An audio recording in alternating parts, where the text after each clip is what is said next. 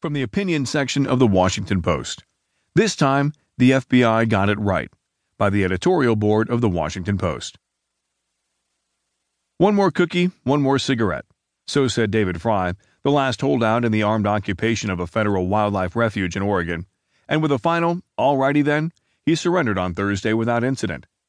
That there was a peaceful denouement to the 41-day siege that created so much potential for bloodshed is a credit to federal law enforcement authorities.